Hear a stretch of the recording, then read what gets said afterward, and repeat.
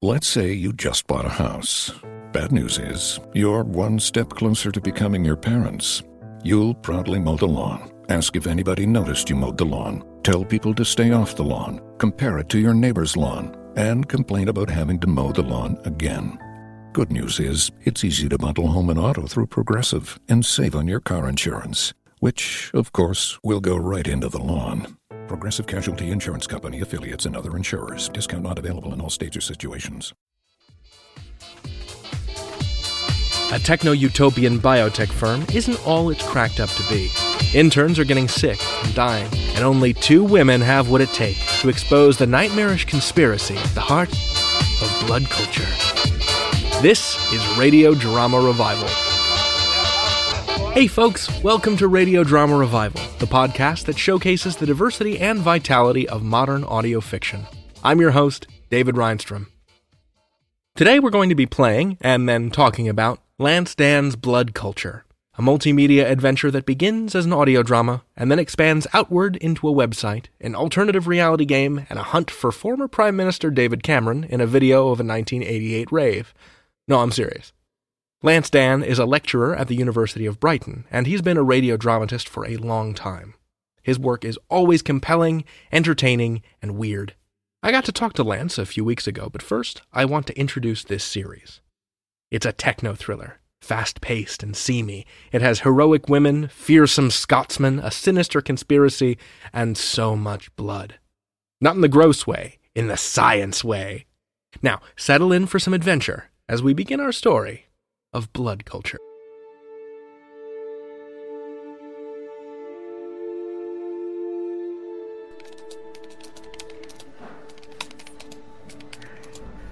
Blood has been thrown at the walls of our offices. It runs down the glass in pools, thick and red on the concrete below. Do you see that, Luca? Aisha, sit back down.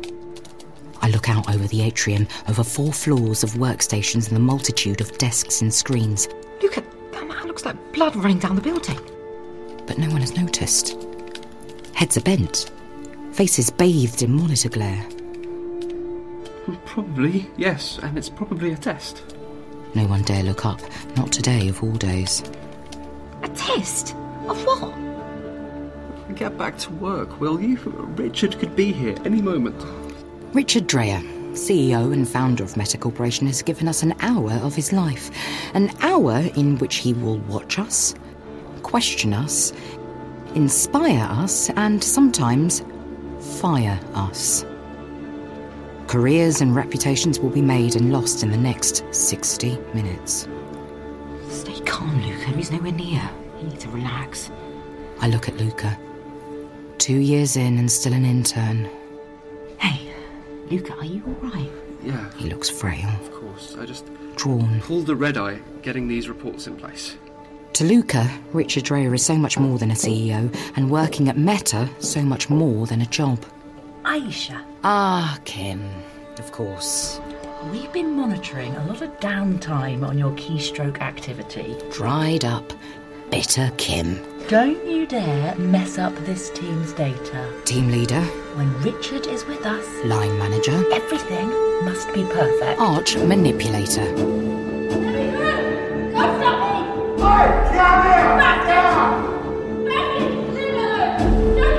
Voices echo up from the security gates.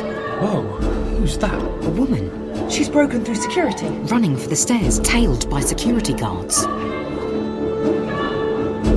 God, she's fast. I see her now. Leather jacket, heavy boots, blonde dreadlocks. Oh, Livy, what are you doing here? Aisha, do you know that woman? I might know her. What? Is she something to do with you? She's not my problem. And she isn't until... There's Richard. And then... She's headed straight for him. She has everything to do with me. Livy, stop! Aisha! I run, swerving chairs, hurdling desks, leaping stairs. Livy, no! She's nearly on him. Oh, no. There is something in her hand, something metal that glints. Livy! She points it at him. I leap.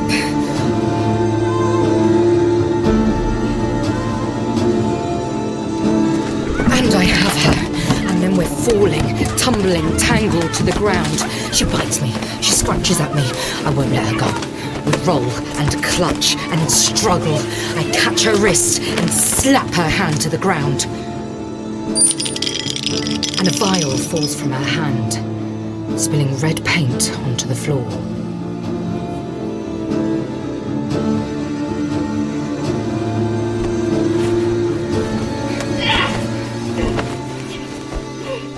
Take them. Hands pull us apart, Hold them. wrestling us in place, Control them. crushing us down. Wow. This is most discordant. I am sorry, Richard. So sorry. Livy, it's me. It's Aisha, stop fighting! Aisha has always been a problem to us. You, quiet. Clear the area immediately.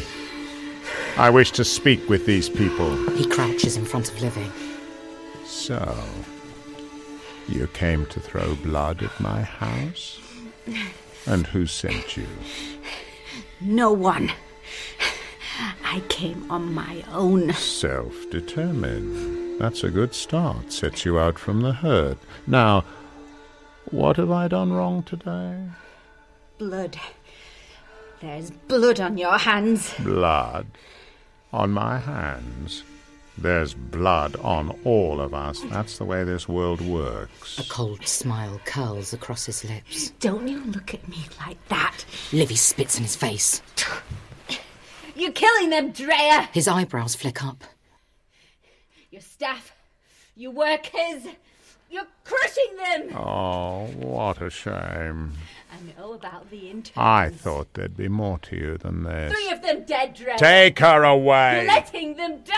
Hands on her, He lets them die. each taking an ankle or a wrist. Wake up, sheeple. Wake up, you losers. You just drove. And I sit Rise up. at his feet Get out, Aisha. as they carry her away.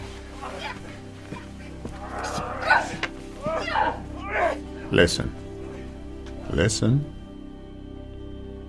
No one is held here. You can leave at any time. Life, as part of this company, is hard. We push you to be the best you can be. It isn't easy to overcome everything and transform into your greatest self. What we have here at Metacore is unique. Unity, strength, love, bonds that no one outside can understand. He leans forward, cupping my chin in his palm. And you, Miss Cowan, are you with us? Yes. Of course. Are you worthy of our love? It's an honor to work here. Work here. We don't work. This is life. It is play. It is inspiration. It is our manner and our very being. What is it for you? All of those things. Good. There is room for all kinds here for the deviant, black sheep. But we need trust. Trust and kinship. Can I trust you, Aisha? Absolutely. Are we kindred? Yes, we are. Remember that, Aisha. Learn to live with us, because the bonds forged here are strong. He looks at me, Stronger than family. and we are one. Stronger than blood. We are locked together in that shard of time. They're the bonds of life itself. Then, suddenly, he's gone.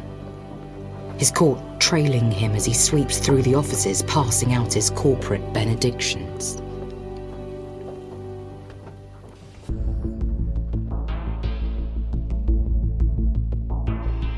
Metacorp. We are the company that everyone owns a part of, but no one knows. You came into my work, you threw blood at the walls, you attacked my boss. Someone has to make a stand, Aisha. Metacorp are in your pocket. What did you think you were going to achieve? On your phone, your tablet, your TV, your computer. We have to fight. You could have got me sacked. Metacorp. Our name is on the chip, hidden in the code. So why do you got sacked? Your company destroys people. It's ridiculous, Livy. No, they are working in 10, 20-hour days, 140-hour weeks, never stopping. We are controlling and shaping your data. We are controlling and shaping your data. Yeah, that is called work. Something you might not know a lot about. Help me stop it, Aisha. Help me tell people about what they're doing. Livy, this is my job. Yeah, but it's not who you are, Aisha. We ensure the pure, clean flow of your information. It's not you. It's not the woman I know. No, knew, Livy. The woman you knew. That was a long time ago. Metacorp. We are everywhere. And yet, nowhere. No one can change that much. It's called growing up. What would your mum say? Don't, Livy. Don't do that. Just go away. Get on with your life and just leave me alone. Meta, because the future just got better. Meta, because the future just got better.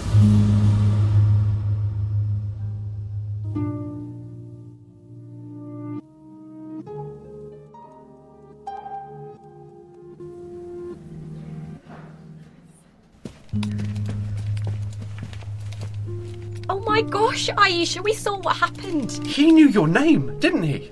Richard knows who you are. Luca and Shireen, the yin and yang of the Meta intern programme. This is the coolest thing that could happen to anyone, ever. Shireen, full of hope and energy and naivety. In 2 years, I've only ever seen him twice. Luca, exhausted and hollowed out by life at this company. So if he knows who you are, you must be up for selection. Selection, the company's fast track for the brightest of the bright. I was never an intern. I was never in the programme. Oh. So you've always worked here? I didn't even go to uni. Well, there was a call out for HR posts and I just went for one, got lucky, I suppose. That's insane. Then how does Richard even know you? Oh, let it go, Luca. I'm not a threat. I'm not going anywhere. Luca was sent up to Metabeta, the proving ground of the company. Somehow, he failed, and they sent him back. There's no chance of selection for me. Oh, don't say that. I mean, what happened earlier with that crazy lady? That was a test, wasn't it? Maybe you passed. What? Livy? Yeah. Wasn't she one of Richard's interventions? No, it wasn't. You see, I sort of knew her. Oh. So you are in trouble? Oh, don't look at me like that. Oh, really? I'm not unclean. Yeah, Kim is after me, but she always is. Nothing else is gonna happen. So that woman, who was she then? Who was she? Just a friend. Well, she used to be a friend.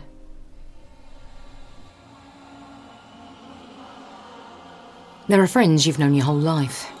They've always been there, their life running parallel to yours as you grow up together, and yet, when you look over at them, when you see what they're doing, what they believe, who they are, you think, do I even know you? Our parents used to take us to raves. Livy and I waving glow sticks at each other from our prams as bass thickened the air. They took us to the same festivals, rode the same convoys, taught us together, played with us together, laid us down to sleep together. Then Mum's illness took over. She died.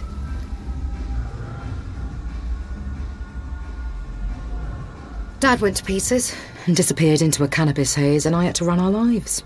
I had to think about the future while Livy's stone just carried on rolling. She experimented, she experienced, she shouted and battled. We never lost touch. But we live on different planets now. But she fights for the rights of the world while I work for the corporation and look after my father.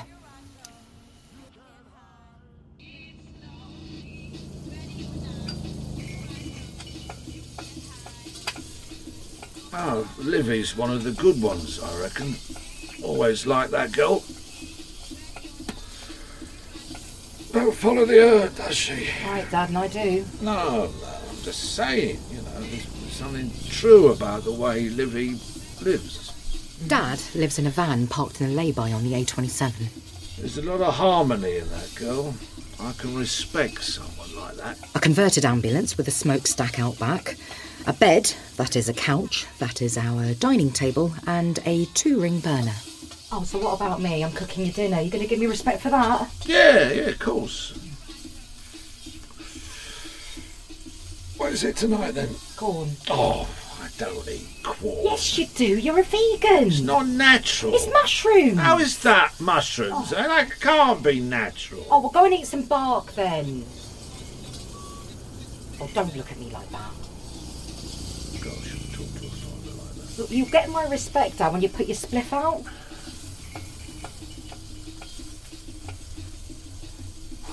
Dad, what do you think Mum would have said? That Livy and Meta and everything. Well, first off, she'd ask if you're hurting anyone. What, my job? Oh, day by day, bit by bit. No, not really. Yeah, I suppose you aren't. Then she'd ask whether you're making the world a better place. Oh, it's just a job, Dad. It's just a way of getting money. But are you using that money to make a difference? I'll make a bloody difference to you. I take care of you. Yeah, you do. Yeah. But is that enough? Well, it should be. Shut up and eat your corn.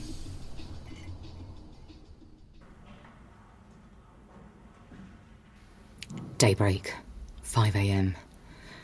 I don't get into the office this early to impress. I get here because I need the space and the time to think and to prepare. Aisha, right, I know you're not interested, but please listen, I've found something new. Now, look, there's been no investigations in any of the kids who have died. No one is finding out what is going on. They're not checking.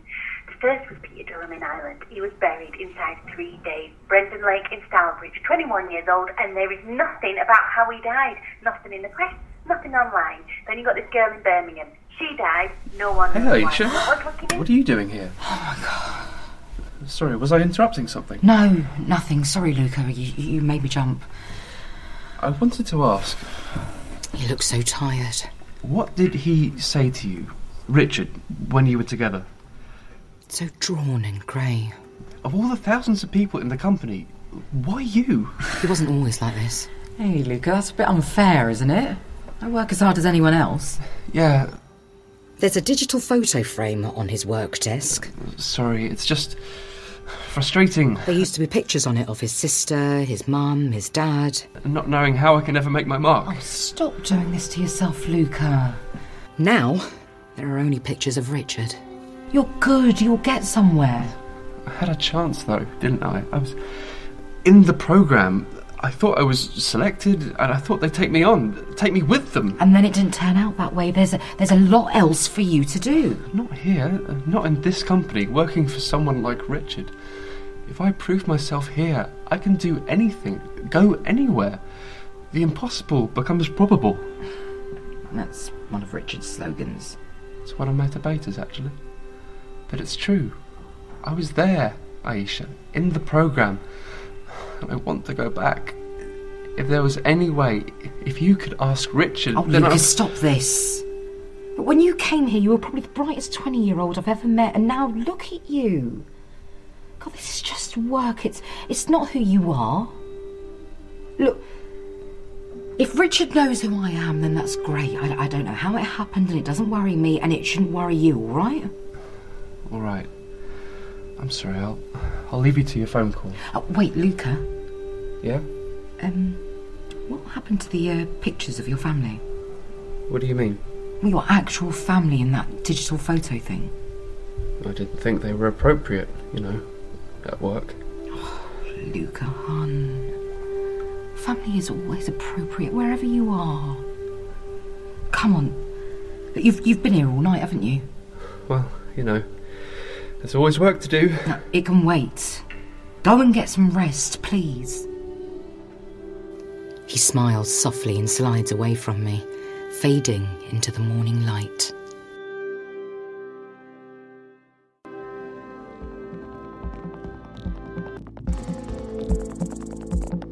I can't work like the others, not night after night.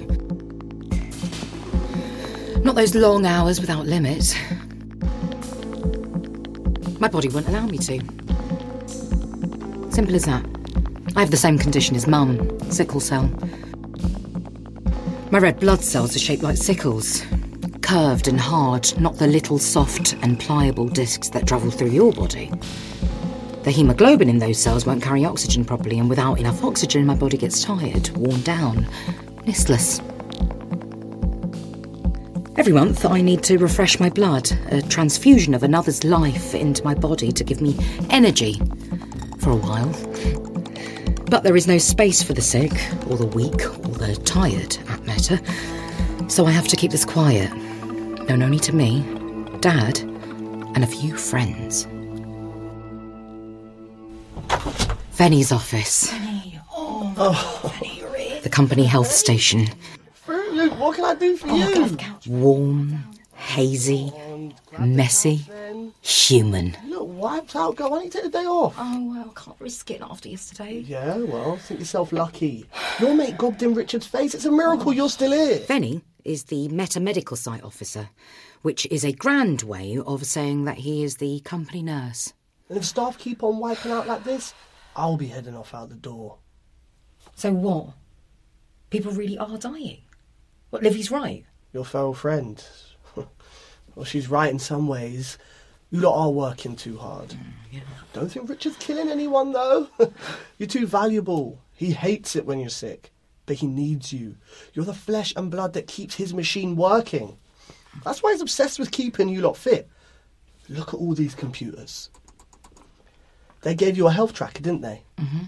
Sends out on Wi-Fi, doesn't it? Yeah. Well, look, I've got the live feed of your blood pressure, your heart rate, pedometer readings. I've got the body data of everyone in the company. Well, pretty much, other than Richard, of course. Really?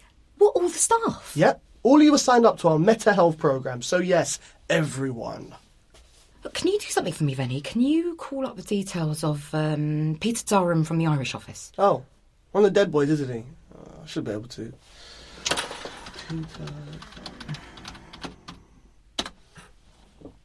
Oh. No, I can't.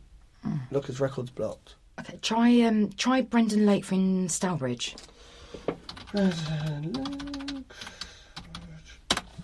Nope. Same again, blocked. What? Why would they be blocked? They're private, I suppose. What with them being dead and all. What, is that normal? I could try and find out. Yeah, go on. What's in it for me? Venny, people are getting ill, dying. Remember what you did your training for? Yeah, mostly for the chicks and the cash. It was to help people, right? Make the world a better place. Oh, that. Yeah, go on, that. See what you can dig up, yeah? The day ends and Livy is outside the office, crouched against a wall, arms around her knees, breath clouding the night air. Aisha, don't walk away from me. Livy, you shouldn't be here. Aisha, it's worse than you think. You know, they were all on the intern programme. They were barely out of university. Not now, Livy. Same pattern, all high achievers, working long hours, pushed and... Livy, what do you want me to do? You're on the inside. You can find out what is going on. Don't be stupid. What happens if I'm caught? I lose everything. No, you don't. You just lose your job. Just my job? So what about Dad, huh? What? How am I going to look after him? Sol's cool. He can look after himself. Oh, you really have no idea, do you? There's nothing cool about my dad. I need that job to feed him, to clothe him. He hasn't got anything. He won't work or sign on. I can't live in a fantasy world like you do. Hey, are you listening? Yeah, Aisha, yeah. Look, just hang on. There's someone over there I'd like to have a little word with. Hey, you! Piss off and stop following me! What are you doing? Yeah, you! There is a dark slash of movement at the end of the street. You think it's okay to follow women around, do ya? A figure in the half-light. Don't hide from me! He moves forward, thin, wiry and tense. He waits for us. What do you think you're doing? Looking out for you, Missy. Yeah, right, well, stand there much longer and I'll lump you at me. Back off. Good girl. Come on. You hold your friend back. Leave it, Livy. Don't want her coming to no trouble. Stop stalking me? I'm not your stalker. I'm keeping an eye on you. It's my job. I'm Meta Security Love, and my job is to make sure you don't cause no more trouble. You've got no right. Oh, haven't I? You threw blood at my offices. You attacked the boss. You spat in his face. I think I've every right. I'm going to be right on top of you until you learn your bloody place. Rip your face off! Libby, get off him! She has gone at him. Get away with you! I catch her by the waist, Libby, stop it! pull her round, and she slaps me hard, and I fall. Disgust me! And then she is on me. Aisha, call me. Together we'll stop them. And then she turns Bitch! and runs. And she's gone. Well, she's quite a firebrand, isn't she? Let me help you up. My, but you've got some interesting friends. Oh, she's just stupid. It's impulsive and stupid. Oh, I don't think we can call her stupid. Not that. Come on. I need to go back to the office. Walk and talk with me for a bit. I'm Ewan, by the way. I know you are. One of Richard's favourites, aren't you? What do you mean? Oh, that's what I'm hearing at the office. You getting some special treatment? I wouldn't say that. No one treats me any differently. Oh, I don't know. According to your line manager, they do. What, Kim? Yeah. She tried to get you fired for what your friend there did.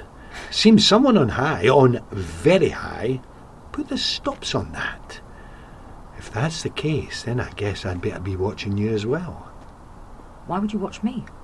Because you're smart, and you're subtle, and you're good with people, which makes you a threat. What, me a threat? To Richard? You're kidding. Am I kidding? Does this look like a face that does kidding? Does it? Now, let me tell you something, so you shut your smart mouth and listen. You have any contact with that woman, you call her like I just heard her tell you to, and you'll regret it. Not like you'll get a bad report or crap reference regret. I mean serious, industrial grade, pure high density regret. You get me? You get me? Oh, you'll never get me, will you, love? Just nod. He smiles at me, and gold winks between his lips. I merely nod slowly, cautiously, so that he can see. That's a good girl. Now piss off, will you? He turns and leaves me, walking up the stairs to the Meta building where the doors open, swallow him, and he's gone. I raise my eyes. Two figures stand silhouetted on the second floor of the building, looking through the glass wall. A man and a woman. Kim and Luke are just standing, watching. Luca raises a hand as if to wave, but Kim moves hers over it and pushes it down to his side. I had the distinct pleasure of talking to Lance about the research he did for the series, his creative process, being a middle-aged white guy, and whether or not it's really David Cameron in that video. Take a listen. Lance, Dan, welcome back to Radio Drama Revival. It is great to have you. This is our first interview, but you were here before with Fred. Fred, Once Upon a Dream. Only 7 years ago or something. It's only 7 or 8 years ago. And nothing much has happened in podcasting or audio drama since. No, it's just tumbleweeds. Yeah, it's been really quiet. The scene hasn't moved on. Just a dry basin. Hey, and I'm definitely never kicking myself for being in there at the beginning and not exploiting that position. No, that won't happen. No, anyway. You've done great. I really loved Blood Culture. I've loved your other work. It's a real pleasure to get to talk to you. Great to talk to you too. And I mean, like you're running one of the great bastions of this scene, which we were just talking about. So, fantastic work there. Thank you. So we were talking before the interview started about how I live in Silicon Valley and I work for a nonprofit, but I'm surrounded by Googlers. I'm surrounded by Facebook people. And something that comes up in blood culture that I'm sure you noticed in your research and your travels is that there is this dangerous conflation of life and work. Like at Google, people will feed you 3 meals a day if you let them. There are Googlers that have just stopped cooking. They eat nothing but work leftovers. I'm wondering and this is very much the case at Meta, right? Where does this desire to collapse work and life come from, do you think? I think there's a sense in which it's the way that tech companies and corporations it looks like they kind of want to own you and own your time and own your outputs. And basically own all your thoughts, and you become defined as a Google person or an Apple person. And part of that process, I mean, if a traditionally Fordian company, big factory, would just clock you in for as long as possible and own you that way. Whereas these modern companies do it in a much more subtle way, I suppose, because they're trying to own ideas and sort of cognitive processes. And they do it by, the work is play and play is work. You don't want to go home ever. We'll feed you 20 different kinds of cereal in the cereal bar, like you're saying. And it's a different form of oppression. It's this is the campus. This is your life. You never want to leave. And that's kind of one of the things I'd kind of latched onto with when I kind of conceived of Meta and when I was thinking about those ideas was that you've got these sort of 3 pillars, 3 or 4 pillars of huge tech companies that stand out, which are Apple, Google, Amazon, Facebook. And certainly kind of like the reputation around Google was always this sort of workers player thing. But then also with a lot of the model with Meta had come from looking at the activities of Amazon and, the treatment of both white and blue collar workers there. So that was a real kind of thing. That's something I felt very strongly about was just the way that Amazon was treating people and just reducing them just to little data sets. Yeah, apparently in the corporate office, it's very common at Amazon to have your first day cry. And I think you're supposed to make your own desk. I think you build your own desk at Amazon. That's like your first task. I did a lot of research on it. Apparently there's like 11 layers. There's 11 tiers of Amazon. And there's no tier 9. So you go from 1 to 8 as a worker, right the way from probably the person who's delivering stuff is tier 1 to 8. And then you can't jump to the higher tiers. You're capped there. And then the higher management, like 10, 11, 12, the further tiers, and 13 is Jeff Bezos, who's at the top. That's so classist. What the hell? The complete break. And it was, the things about people crying, the things about people reporting on each other. You'd ring, you'd send someone a text at 3 a.m. or an email, and if they didn't get back to you, you could then use an internal reporting system. And also rank and yank, the kind of process of taking the bottom 10% of any workforce and firing them. And of course, everyone's scrabbling like rats over the top of each other to survive. So a lot, those kind of processes came in there. Also, I wrote the piece. My background has been a lot in the arts and as a, working with insane theatre companies and at the BBC, who are pretty huge organisation. But actually, I kind of started working in academia and worked around, got aware of office politics over the last few years. And that began to sort of feed in and watching the behaviour of people sort of in an anthropological way, the way that they would just stamp people down around them and manoeuvre and kind of, the sociopathic and psychopathic behaviour of people in working positions as they tread on each other. So the first few episodes are definitely a workplace. It's about contemporary work, and also the treatment of interns is massive, and that millennial generation. A profound moment for me when I realised this was going on, and this idea, particularly around Apple as cult, was the day I bought an iPad 2, and I was on a project up in London. I had to get it out as soon as possible. I was doing an early AR project that didn't quite happen classically, and I had to get an iPad 2, and I went in and I went to buy it, and this woman came up to me and I was like, oh, I want an iPad 2. And she looked at me and just went, awesome. And I thought, I've just bought some Wellington boots, some gum boots down at the road at Clark's, and they didn't say they were awesome. And I just thought, oh, you just, bless you, but you're just working in a shop. And you think it's so fucking cool. And I don't want to put you down for that, but it's really just retail. And I think also there's this English thing of like, we expect our retail service workers and our waiters to be mildly depressed. And that's all right. And that's kind of like, because I've lived in America and I noticed that people who are waiting on me seem to be enjoying themselves. Or in England, we expect them to be pretty miserable with it. And we're like, on their side, you're like, yeah, it's a terrible job. But yeah, and shop workers, you expect them to be just crushingly bored. So to have happy shop workers who seem to be mildly brainwashed, to me, was quite striking. I have always felt when approaching an Apple product for the first time, I've noticed other companies have sort of started to follow suit, is that the moment of unboxing has this kind of, I don't know, religious, holy dread about it. Everything seems laid out like religious icons in the box. Yes. I mean, that's the, and it does everything you want it to do in this perfect way, and it becomes this sort of godlike element of your life. It's just a little miracle worker. Of course, I've ditched Apple now, so and that's why I'm surrounded by half-working PCs in my studio. But that sounded like a very Richard Dreyer, like, yes, to me. Oh, Richard, he's so sinister. Poor Richard. Yes, actual fact, he.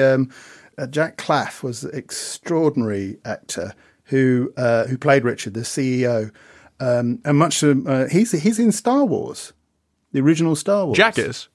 Oh, interesting. He was Red 13 or 9. He's one of the X-wing fighters. He flies in. Right. Oh, I saw that in his credit. Yeah. Yeah, and he's brilliant because you'd think, okay, because he's a professor of something or other and he's like knows about quantum physics. He's an extremely smart man. And you'd think that someone like that would be completely kind of standoffish about having been in Star Wars. Oh, bloody no. Like, as soon as he met my son, who's 8, he's like, hello, Monty. Have you seen a film called Star Wars? And Monty's like, no. And he's like, oh, why was it? This normally works with 8-year-olds. And it's like everyone is like, It's really charming that he's not cool about being in Star Wars. It's pretty much the second thing he says to you. Awesome.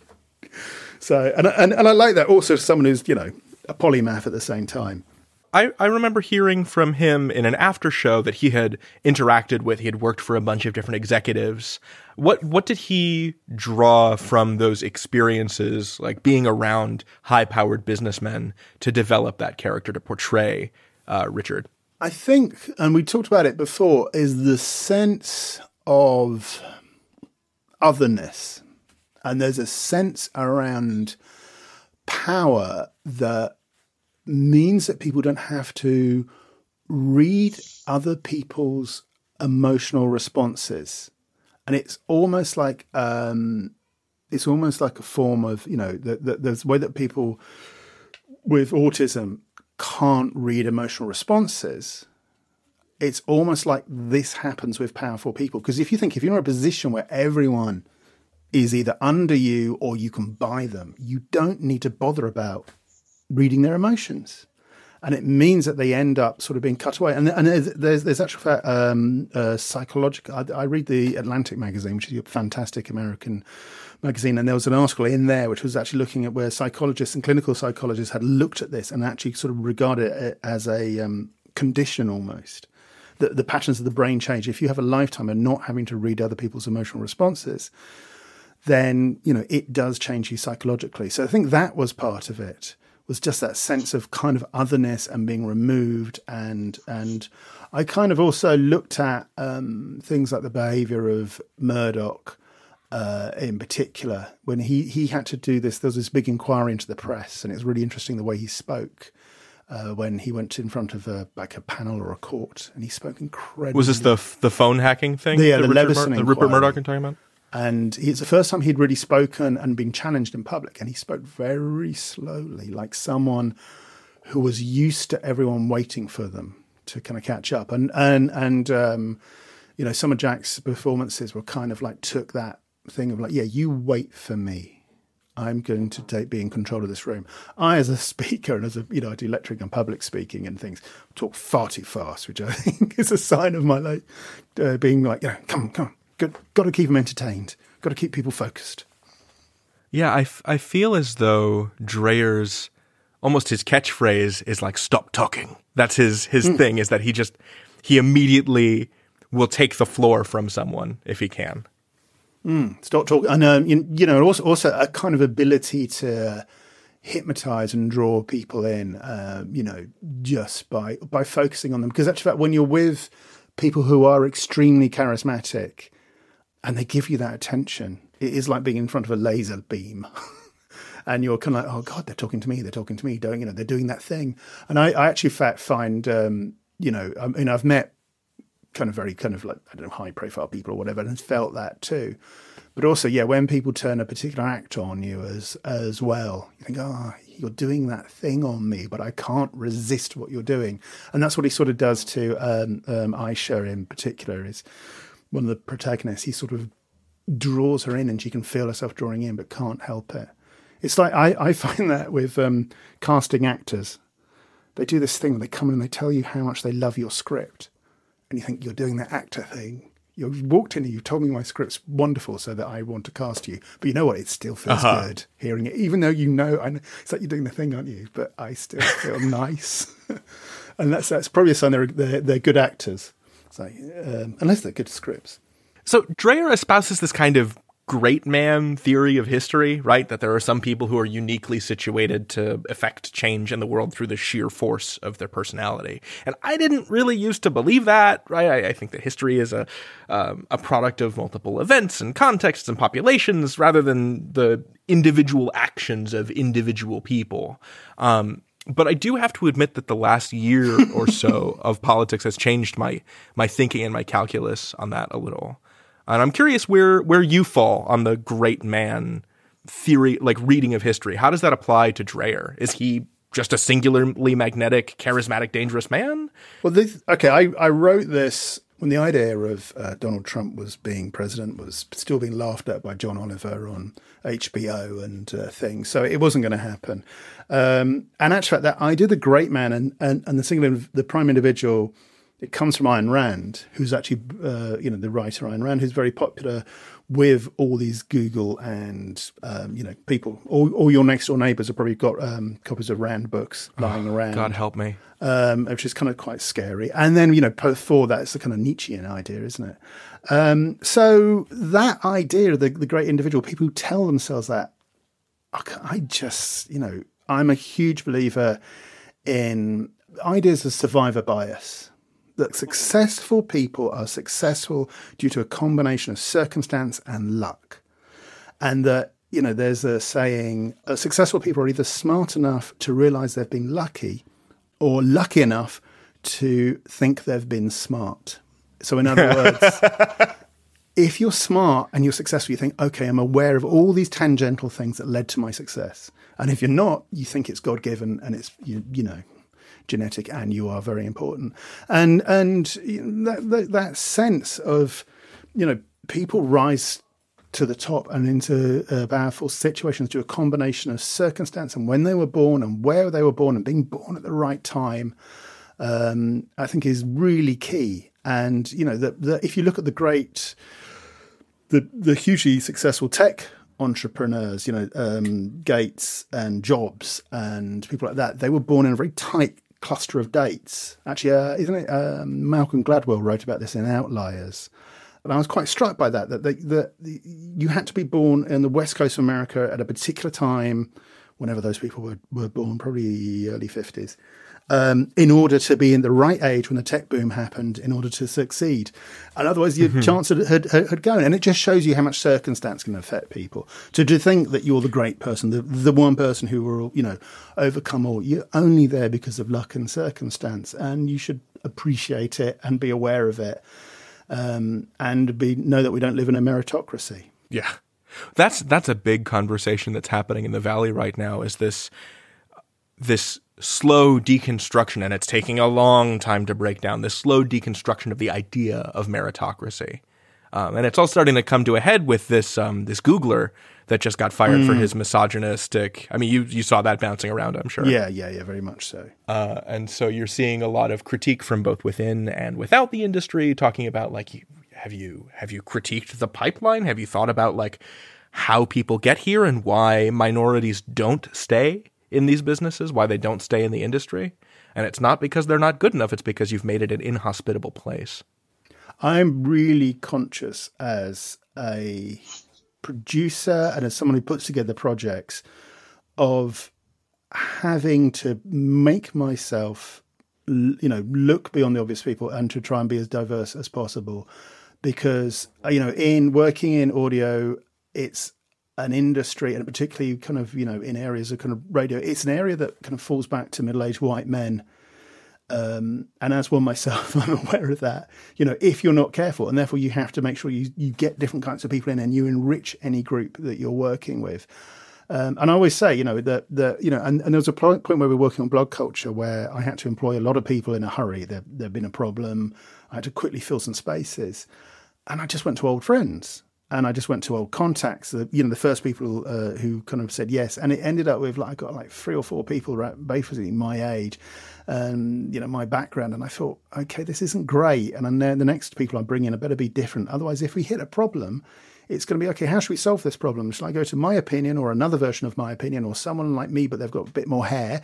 Or, it's like you don't get that richness of views and input to the projects unless you actually put in a bit of effort and just call out different people, especially in those industries which are dominated by a particular type of person. So I kind of read that and I just thought, you've got no idea what it's like to have to kind of fight your way up and through circumstance. And also you're not, if you just employ the same people, your company's going to suffer. Right.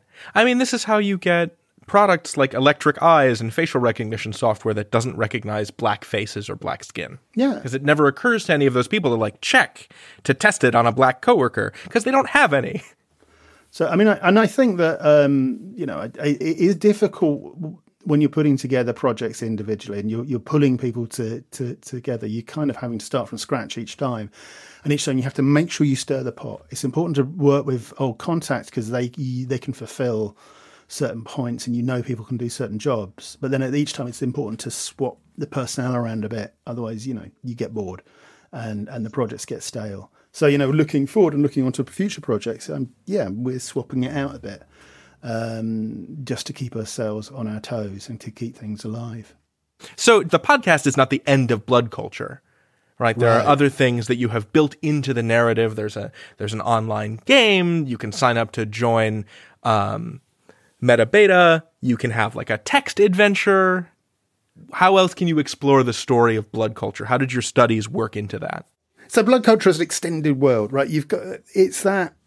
My relationship to media has always been this sort of sense of if I've really engaged with something and really enjoyed it, not wanting it to end, which is why part of that my work was, I always trying to push things off the screen and push things around the edge of the audio and to have other content that feeds in actively, but and also kind of gives rewards for people who are more and more into it. Because the other kind of thing I think about and work on a lot is different types of audience. And some people, you want to have a fulfilling experience for people who are just listening and then, catching it on the radio or sometimes or as a podcast. And also then give more and more goodies away for those people who want to be drawn in closer, but not leave those core audience who just listen casually to one side.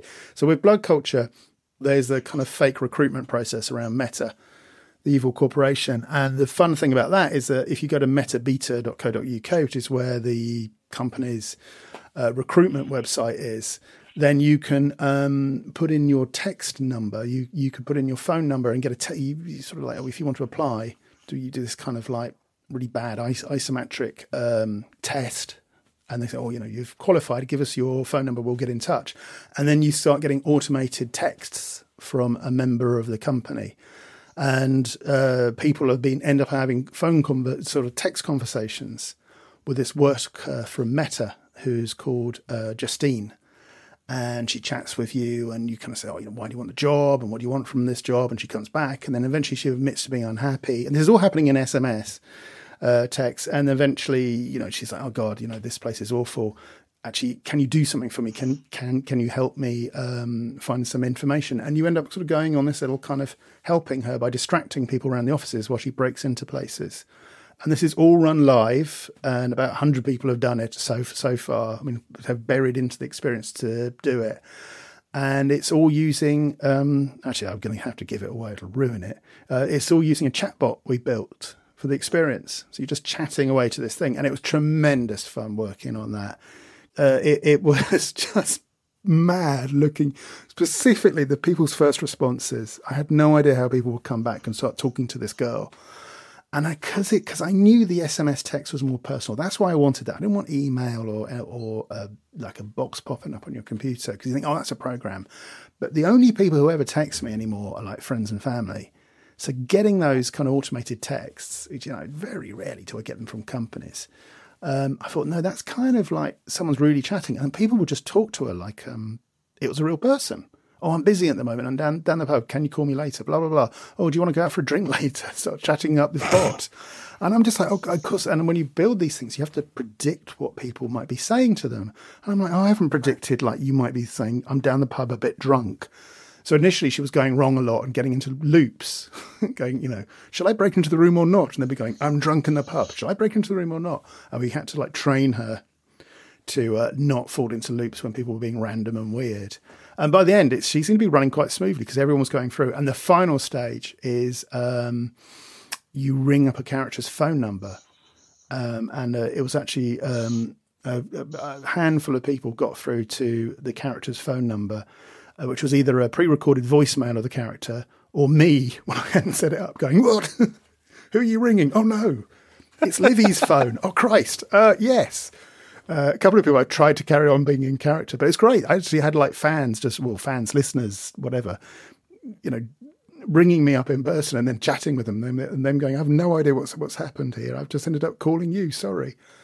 That was a kind of lovely thing that kind of extended the experience and took it outside and made it kind of more real and exciting. And I think that just a little bit to make the world feel that around the story, just feel a little bit more kind of detail to it and make it more memorable for people. We did some little videos to go with this series and they didn't really work so well. They didn't click. Venny's Science Shack? Yeah, didn't like it. Didn't work.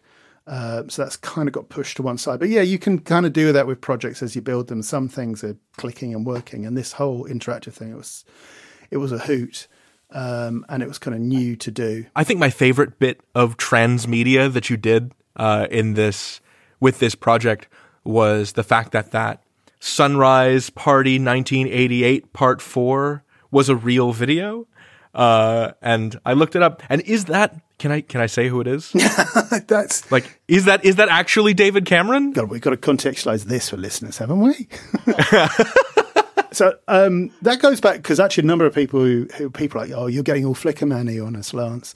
I did this story called The Flickerman some years ago, and it was all, and I want to do some more work like this where I just go and find artifacts online, like films and videos and things, and especially ephemera, like home shots things, and then I start writing around them and finding scenes and frames and someone's random photograph, and I write about what's happening in the photograph or the person in the background of a random photograph. I love all that kind of stuff. And you're sort of finding direct artifacts online and then pointing the audience to them. So with this particular scene, I'd known about this. There's rumoured that our previous Prime Minister had gone to a rave in 1989 and been just captured for 3 seconds at a 6 a.m. in the morning rave in the middle of the first summer of love, which you know what he would have been doing then. He was the right age, he was hanging out with the right people, and he was probably off his face. This is David Cameron. So there was something about that video that actually I found quite evocative. It was a very particular time and things. So I located 2 of the other characters from the story in the video. I found other random people in this film, this actual footage that's up on YouTube. I said, okay, then that's that person and that's that person. And then, the characters are like, oh, we found this video of this person, blah, blah, blah, look it up online. And the audience can do the same thing too and find these little shards. And I love that. I love those little moments of coincidence. And you cultivate coincidence when you work like that. You actually make those little things happen that give you a shiver down your spine and go, oh, that's really crossed over kind of, and it feels like it really works. Yeah, no, that was very cool, and I appreciated it a great deal. It's that thing where the boundaries between the real and the imagined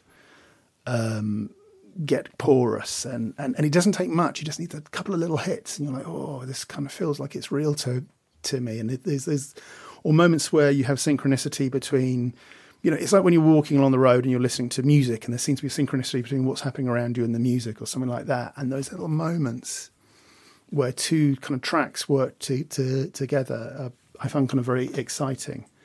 So that's sort of the thing I try and articulate with some of my work, sort of cultivating coincidence. That's really cool. So you made this with funding from the Wellcome Trust, which for those outside the UK is a biomedical charity, and they support all sorts of different work.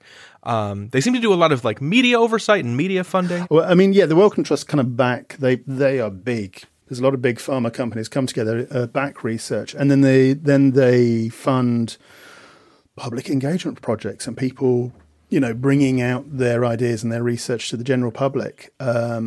And that was one of the criteria of the project, that we'd sort of be talking about blood and issues around blood. It's weird. I quite like having. There's nothing more frightening than a blank piece of paper. But if you have some criteria to work around, someone's saying, "Oh, write us biomedical, please," it suddenly gets a lot easier. So and their funding, they have very, very deep pockets. It's such that the money they gave us towards blood culture, it's just a drop in the ocean to them. And I think it's one of the ways that we can get full costed audio drama funded is, it's like they did with The Message and Life After. You go to a corporation, General Electric in their case, and get sponsored or get the funding up front, as opposed to kind of relying on advertising dollar, because there's no way we could have funded blood culture through advertising alone. It wasn't a cheap project, and it's the audiences you have to gain to in order to fund things fully through advertising that way would just have to be huge. So I got really, really fascinated. The next follow-up project, I'm kind of talking about a follow-up as opposed to a season 2, even though it'll feature some of the same characters, is about gene splicing. I'll give that away because it's going to be quite early on. And Jesus, it's so interesting. The work they're doing with gene splicing, and I'm meeting all these scientists in London who kind of like, on the cutting edge of it. And it's so exciting to talk to these people. And then, to be able to take their ideas. And it's fun. I was just having to look for the right scientist to work with. Fortunately, in the end, I found a woman called Christina Lacelso, who was just brilliant. She was so much fun and so energetic. This was on blood culture. And kind of got this real sense of like the playfulness you need in order to express a story about science. And she was she worked with stem cells, looking at ways of reducing the amount of time that treatment of leukemia would knock you out and leave you without an immune system. So this is a very serious person. But she was great because we'd be sort of talking about ideas. Go, what happened if we did this and that to the person? She'd go, I must go and ask one of my colleagues. And she'd go and ask another scientist, some professor, and say, look, if we did this and that to someone and then we did that, what would happen to them? And they go, don't do that, Christina. They'd die. They go, no, good. And things like this. So she's willing to ask the sort of dangerous questions. And, oh, God, what's going on with Christina? Sure. She wants to kill people. And that's kind of like, the sort of person you're wanting to look for is just someone with a kind of a sense of fun and energy. Because these are interesting and important themes. I mean, issues around gene splicing are going to change the world we live in. And I kind of want to be able to present those ideas in exciting and dynamic ways without also scaring the bejeepers out of people. Sure. I mean, they're doing work with, if people Google CRISPR now, and I've been reading about it now, it just blows your mind. Oh, sure. So I think the next 2 projects I'm going to do are going to be about CRISPR and gene splicing. Do you think you'll be able to get Wellcome Trust funding for that as well? I'd hope so. I mean, knock on wood. Touch wood. I mean, it is very difficult. And also, like, one of the problems about going for full funded audio drama is that, my timelines are huge. This is why I'm not going to do a season 2 partly, is I'm not going to be able to do anything. And, if we get the funding, it might be late 2018 before it comes out, which will be an 18-month gap between the 2 seasons. I don't expect anyone to have remembered what happened in season 1. It'll be like, who is this person again? And it's almost like, oh, God, I have to start from scratch. So there's a kind of a sense with these projects that, you can't, it's difficult to do that kind of running thing and butt one season onto the back of another and build an audience at that pace if you're going for funding and full costing. But, that's all right. I kind of like the idea of also making a fresh start and the audience doesn't, they don't encounter and go, oh, God, do I have to listen to like 5 hours of stuff before I get to this new stuff and things? So we're kind of using some of the same characters, but telling different stories. We can't leave this conversation without talking for a while about Livy and Aisha, because I think that's something that Blood Culture does very well. And this is obviously one white dude talking to another white dude. I think that something that Blood Culture does very well is to portray the unique threat that men and their bodies pose to women, but also at the same time setting up Livy and Aisha as these indomitable, unbowed badasses. And so I'm curious how you walk the line between acknowledging the reality of patriarchal violence, but also having Aisha and Livy rebut it. The two characters, for Aisha, the protagonist, it came down to a moment where one of the characters, Ewan, I think is in episode 2, threatens her and it becomes almost sexual. And that sexual violence is there and he's growling at her and he's like over her and it's a very uncomfortable moment. And it's the only point where a man began to push at a woman sexually like that. And when I work with actors, I'm a huge believer in you cast the right people and then you let them do their job and you basically just shape and sculpt from a background. You don't, hopefully, probably find out I'm quite standoffish. I let them change lines and deliver lines and find their own way through it. So when that scene went on, at the end of it, it wasn't actually written in the scene that she, at the very end, pushes right back and says, "Get out of my flat," something like that, "you dick." And she said it in one take, like just off the cuff, like chucking the scene back at her and throwing the energy back at her. And I was like, right, all further takes, you have to have that. Because that is what this piece is about. It's about someone pushing at you and that threat being real and you at that moment just going, screw you, and pushing back and having that energy and that anger to throw it back at them and saying, no, I won't put up with this. And I think from that point of view, letting the actress and letting Chandler have that kind of position and that freedom to work with the script and work with the energy of the character was very important. And when I kind of met her, she was a strong person. I wanted someone who was strong and focused and had that kind of power in her voice. So that was kind of through that character, was someone who just had that sense of determination within them. Livy, her wild brand sidekick, was actually partly based on a woman I know who just lives a life, this extraordinary life of just chaos and excitement and adventures and just nonsense. And every story seems to involve things like, every time I see it, it's like, I was breaking into a disused nuclear submarine in a inflatable lilo in Scotland, and it started to deflate under me. So then this bloke and I we had to swim there, and then we got to the submarine, and it was locked, and I was on it, and I was cold. And this is an actual story, and it's like every time I see her, it's some other insane nonsense that she's done. And I'm just like, and it's like most of the time I'm like, smashing cars and just uncontrolled spirit. And I've never seen anyone like you written. She's like Kali, the destructive goddess, but so much positive energy too. And I kind of wanted to write a female character, also like, just a proper kick-ass female character who at no level takes any account for men, and it's not there for our entertainment. And I watched that awful Girl with the Dragon Tattoo film when I was writing it. It's got this kind of geeky, punky girl. And I thought, oh, this is a bit like Livy in it. And then by the end, they've cut her hair and they've given her blonde hair and she's shagged Daniel Craig. And I thought, no, that's not what those girls do. Like Daniel Craig should be on his knees begging her to take him back. She'd be like, screw you. Mm-hmm. So it's sort of right, writing these kind of powerful women that I knew in my life, and also just writing, just strong female characters who were just completely uncompromising, and there was femininity in there, but it wasn't. They're in the middle of a thriller. It doesn't matter who you are. They have problems to solve. They go and solve their problems in their own unique ways. And that's what matters. And their gender is not the defining characteristic of those people. And I just think that that's kind of like a really refreshing way to write characters. And, you know, the actress who played Livy just had a ball. You could just tell. I can imagine. That character is so much fun. Oh, God, it was just... And basically, it was like, yeah, she gets to bite people, spit at people, do insane things constantly. She does shag someone, but leaves him, you know, a wreck afterwards.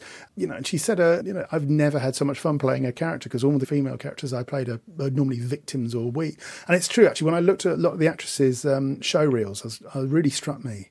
Here's two little things. Looking, first of all, the actresses' show reels really struck me was like how many times there were bloody rape victims or like victims of this or victims of that. And it's like, you know, in the scenes they've cut together. And I'm like, oh, for God's sakes, is this how we portray women? And here's a really telling thing. When we cut the trailer, we cut a video trailer for Blood Culture trailer, go to YouTube, you can see it. It looks very kinetic, very exciting.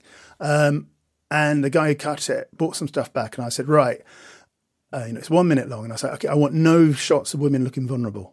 You know, there's a woman running down an alleyway and she looks over her shoulder. Didn't want that. So we went back to it and I said, look.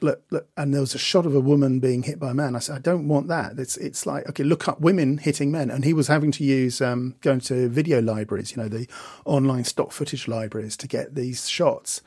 And I tried it myself. And every time I typed in woman hitting man into these libraries, these vast sort of online libraries, it'll come back with men hitting women, men terrorising women. I was like, okay, woman punching man. It's like, no, woman spitting at man. No, the other way around, man spitting at woman. It's like, Jesus, you know, it really struck me. It's like, yeah, the depictions of violence of men and women is just normative in our society. But turning it round is so unusual. And I just, you know, I thought it was important to make a piece that just threw that away and just played with different kind of energies. Awesome. Both of them are wonderful characters. I enjoyed spending those hours with them. I have to admit, I was like, initially I was afraid that Livy was in over her head. Like I thought like, oh no, you know, those thugs are gonna, you know, belt the hell out of Livy. and then I gradually came to trust the character and realized you could throw her into like a pit of snakes and then cut away and cut back and she'd have tied them all into a giant knot. Or like just bitten their heads off individually. Right, like, yeah, poisoned them with her own venomous teeth. Right. So, yeah, I mean, it is, I mean, she'll get herself into scrapes a lot of the time. And it's great fun writing a character like that because you just, you know, what's the most extreme thing that someone could do? What's the most harebrained response that someone like that could have? And you just, and also because she's kind of Superwoman, you know. Yeah, I mean, whatever it is, she's already done it twice. Yeah, right. Yeah, and there's this lovely little moments. There's in episode 5, there's a moment where a lift crashes, and she happens to know how to trigger an Otis brake, which is a particularly old form of manual lift brake, and then she sort of screeches it to a halt, and everyone kind of like smashes the ground, and everyone's groaning, and you can hear her, the actress, laughing in the middle of it, like, "Well, that was fun, wasn't it?" And this sense of like, you know, she kind of threw in those little moments herself. Because she already knows how to do that because she's an experienced urban explorer. Yeah, right? Urban explorer. Which this woman who it's based on was also an urban explorer. She used to take me urban exploring and loads of little kind of things like that, which had always kind of like, oh no, I know how to break into all the keypad locks on buildings and things. You go, oh, no, here's how you do it. Like, how do you know all these random things? Yeah, it's just, I mean, she'll be coming back. Awesome. Well, Lance, thank you so much for this conversation. This was absolutely wonderful. Oh, David, it's been an absolute pleasure. Sorry it's been 8 years. Well, let's not let 8 years go by till the next one. I fully expect to have you on soon. Yeah, at the moment, I'm writing alongside a guy called Martin Spinelli what looks like one of the first big critical analysis of podcasting. So we've interviewed everyone from across the podcast space. I mean, we've got like, you know, the guys from Serial, from Radiolab, all the big audio drama podcasts, you know, and we're sort of talking to podcasters and then kind of analysing what they're up to and trying to capture the moment of the scene, I suppose, before it changes again and again and again. And the book should be out next year, and there's a chapter about audio drama then. So I'm kind of trying to invite myself back on the show. Yep, done. Success. You've done it. Hurrah. All right. Thank you so much, David. Cheers, Lance. Thank you so much, Lance. That was a privilege and a delight. If you'd like to find out more about Blood Culture, subscribe on Apple Podcasts, follow them at Blood Cultural on Twitter, or visit the website at blood-culture.com to explore all the fun Easter eggs. I like Alan Gilchrist's Easter egg. When you click on his name in the credits, it brings up a dorky granola bar advertisement he was in the 90s. But there's so much more to discover. To learn more about Lance Dann, visit his website at lancedann.co.uk. That's Dan with 2 N's. Lance, I can't wait for your book to come out, and you're welcome back on Radio Drama Revival anytime. Thank you for listening to the show. If you liked what you heard, please give us a 5-star rating on Apple Podcasts and tell a friend. And now, it's time for some credits. Our theme music is Danger Digi-Do by DJ Stranger Danger, whose music can be found on SoundCloud. Our line producer, Matthew Boudreau, is going to crack this thing wide open. Once, while urbexing in New York, he found a lockbox full of bones, tiger bones, and he knows as well as you that this thing goes straight to the top. And he's got just the boots, the crowbar, and the right hook to get himself there. Our interviews producer, Eli McElveen, is your eye in the sky. He's jacked in. He's on the grid. He is the grid. Just give him a minute, and he's in. All right, you're clear. Go, go, go before the camera's back on. Heather Cohen and Monique Boudreau are our researchers, tirelessly working day and night, hurling themselves at whatever project I hand them. They are the best, after all, and that's what I want on my team. The best. Fred Greenhalgh, our executive producer, is the one behind it all. He's the one you want, not me. Why, I'm just an innocent host. He's the wicked, wicked mastermind behind all of this. Get him.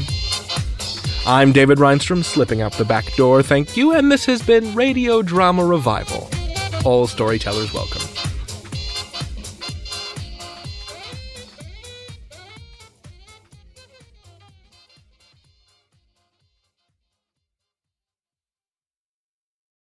Hi, it's Jamie, Progressive #1, #2 employee. Leave a message at the...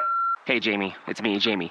This is your daily pep talk. I know it's been rough going ever since people found out about your a cappella group, Mad Harmony, but you will bounce back. I mean, you're the guy always helping people find coverage options with the Name Your Price tool. It should be you giving me the pep talk. Now get out there, hit that high note, and take Mad Harmony all the way to nationals this year! Sorry, it's pitchy. Progressive Casualty Insurance Company and Affiliates. Price and coverage match limited by state law. Let's say you just bought a house. Bad news is, you're one step closer to becoming your parents. You'll proudly mow the lawn. Ask if anybody noticed you mowed the lawn. Tell people to stay off the lawn. Compare it to your neighbor's lawn. And complain about having to mow the lawn again.